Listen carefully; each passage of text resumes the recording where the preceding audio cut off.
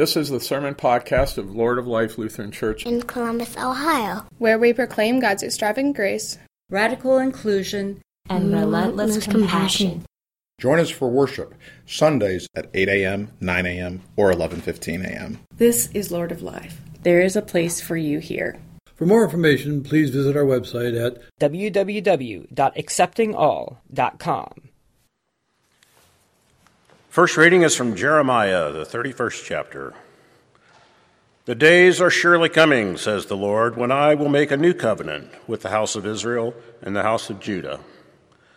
It will not be like the covenant that I made with their ancestors when I took them by the hand to bring them out of the land of Egypt, a covenant that they broke, though I was their husband, says the Lord. But this is the covenant that I will make with the house of Israel after those days, says the Lord. I will put my law within them, and I will write it on their hearts. And I will be their God, and they shall be my people. No longer shall they teach one another or say to each other, know the Lord, for they shall all know me. From the least of them to the greatest, says the Lord, for I will forgive their iniquity and remember their sin no more. Holy wisdom, holy word. The second reading is from Romans, the 3rd chapter. Now we know that whatever the law says, it speaks to those who are under the law, so that every mouth may be silenced and the whole world may be held accountable to God. For no human being will be justified in his sight by deeds prescribed by the law. For through the law comes the knowledge of sin. But now, apart from law, the righteousness of God has been disclosed and is attested by the law and the prophets. The righteousness of God through faith in Christ Jesus for all who believe. For there is no distinction, since all have sinned and all fall short of the glory of God.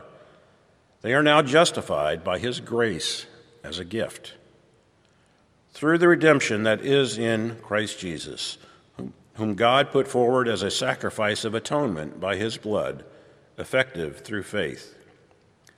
He did this to show his righteousness, because in his divine forbearance he had passed over the sins previously committed.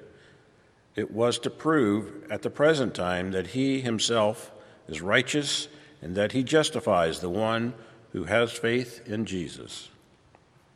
Then what becomes of boasting? It is excluded. By what law? By that of works? No, but by the law of faith.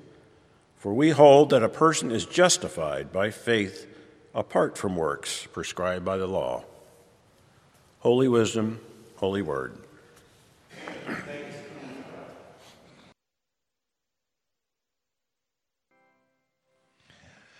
The Holy Gospel according to John, the 8th chapter.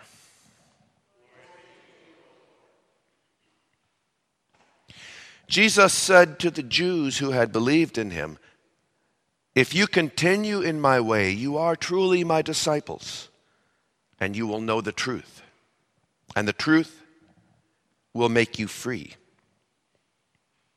They answered him, we are descendants of Abraham and have never been slaves to anyone.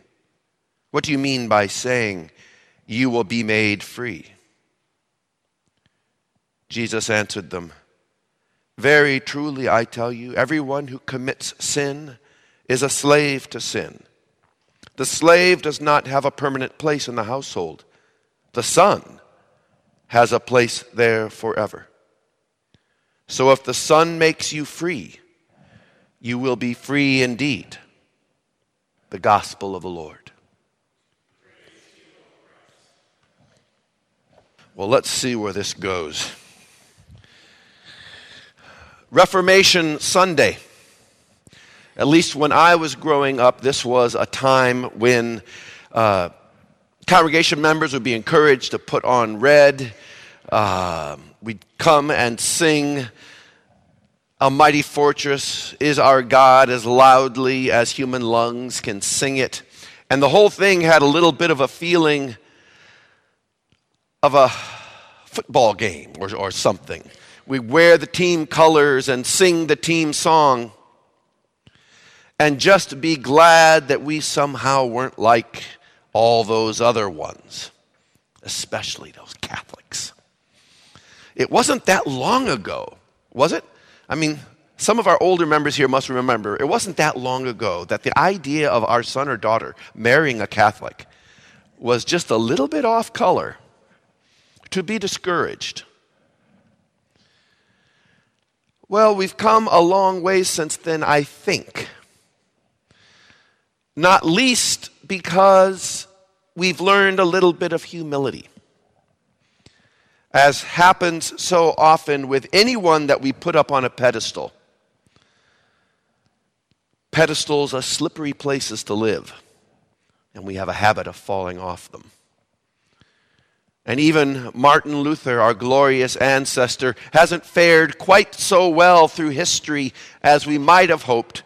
We see his clay feet. We find that he's not the glorious hero, the faultless saint that perhaps we might have hoped.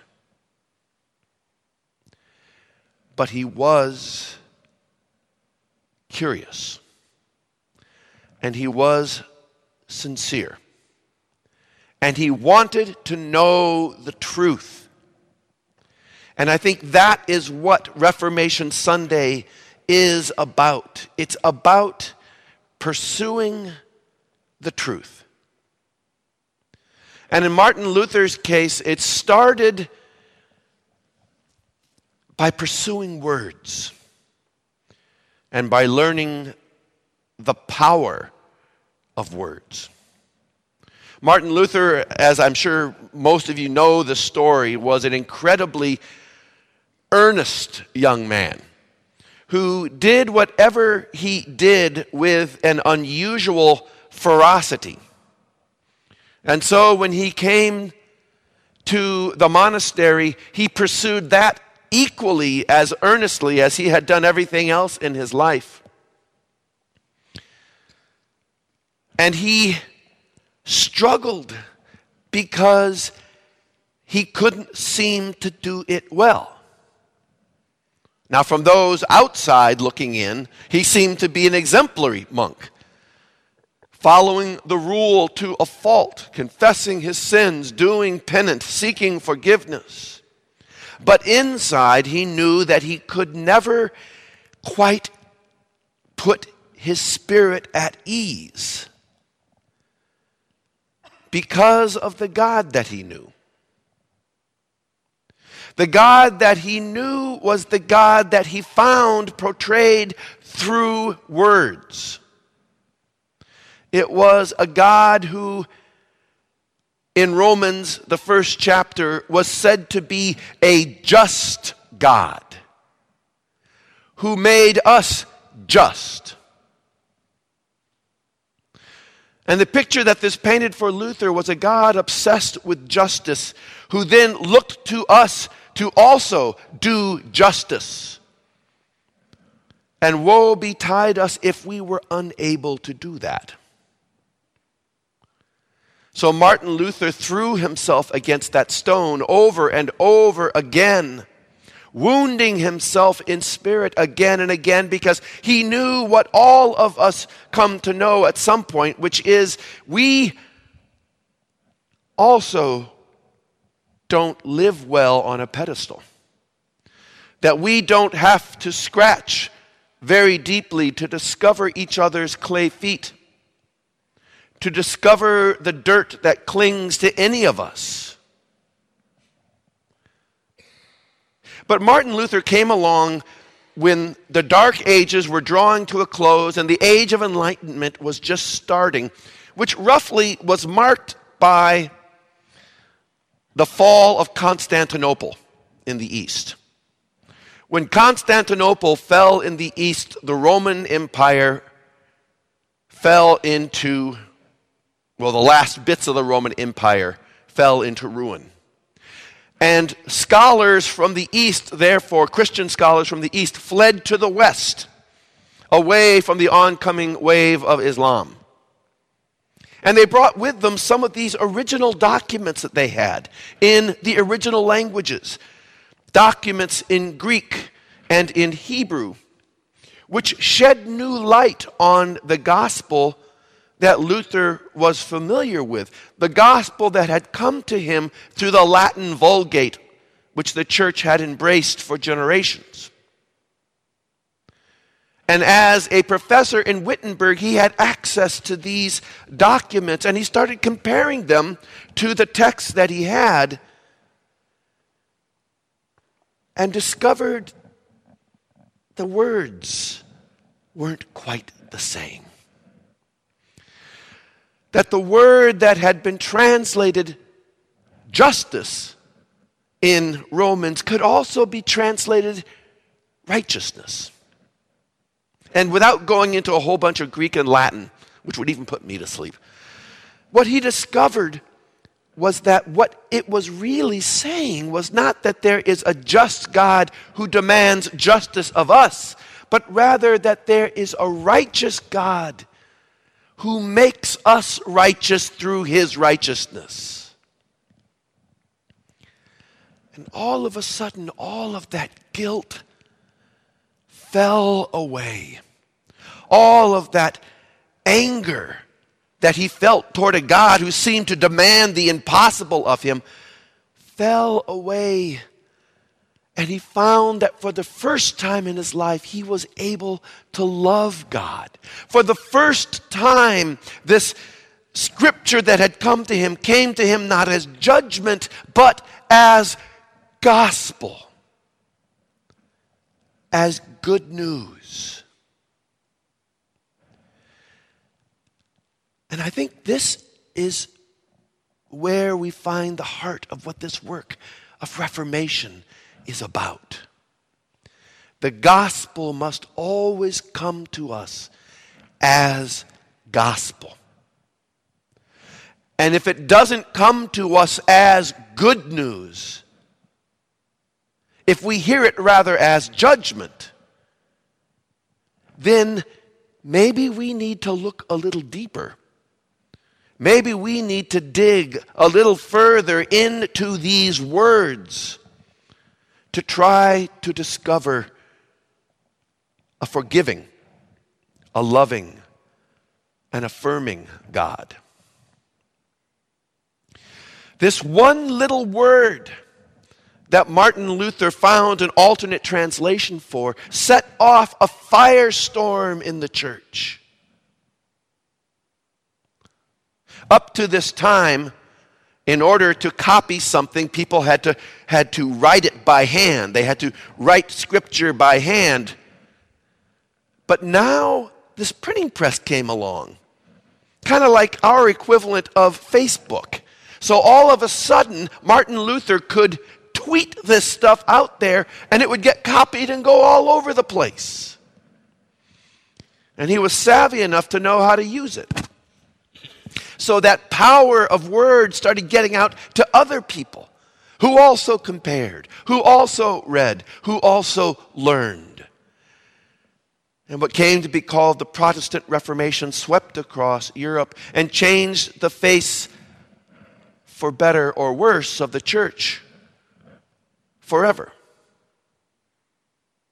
The unfortunate part of it was that it split us into all these little groups clinging to our own little bit of gospel, forever arguing with each other over what is right, what is true. All of us claiming to have some special insight that underscores our position and undermines the others. But the gospel should show us that the truth is forever larger and deeper than we are. Because we are the created, not the creator. And the creator is the author of truth, is the definition of truth, is the sole original of truth. So we are always the ones who are tailing along afterward, trying to be drawn ever more into the heart of the gospel. Ever more trying to reform our understanding, reform our approach, and deepen and broaden our perception of the truth. Too often we try to claim that truth as a mighty fortress in which to retreat and defend against all comers, rather than listen to the truth that they might bring, and to ask ourselves if maybe they might have a piece to contribute to the truth as well. Because the funny thing about God, for all of our attempts to defend the truth against all comers, and in hymnody, in prayer, I'm always uncomfortable when I come across, as we did this morning, that phrase, Lord, defend us against the enemies of the gospel. Because too often the enemy I discover is myself, who wants to defend too small a version of the gospel. Whereas our Lord is forever drawing us together, calling people near and far from the four ends of the earth to come and be part of the one body, the one church, the one truth. And every time I glimpse that larger truth, I need to step back and adopt a more humble spirit. And to remember that this church is God's creation and not my own. That God did not call me to be the church, but God called us to be the church. God works in, I was going to say God works in groups, but I would broaden that to say God simply works in the plural. He calls us to be together, and being together, to read the Word of God, to hear the Word of God, to question the Word of God, and to, through that questioning, to discover an ever deeper truth of who God is, of what the church is, and who I am. And in doing so, we are called constantly to reform ourselves and the words that we use, for words have power. Just as they did in Martin Luther's times, when one word was enough to open up his eyes to reinterpret all of Scripture. So now the words we use have power. To divide or to unite, to demonize or to glorify, to spread hatred or to spread understanding, to close down discussion or to open up discussion, to embrace or to stiff arm. The words that we use every day go out into the world like magic incantations and bring things into being. If we call someone stupid enough times, by God, they'll believe it. If we call someone blessed enough times, by God, they'll start to believe it. If we call ourselves guilty enough times, we'll believe it. If we come into contact with this gospel and dare to believe that God, who is righteous, has made us righteous enough times, we may believe it. And the gospel will have found yet one more convert, one more member of the church. The church will grow just that much more. And we will take one more step toward that glorious kingdom of God, which is where the truth resides in its fullness, in its beauty, and in all of its glory. Amen.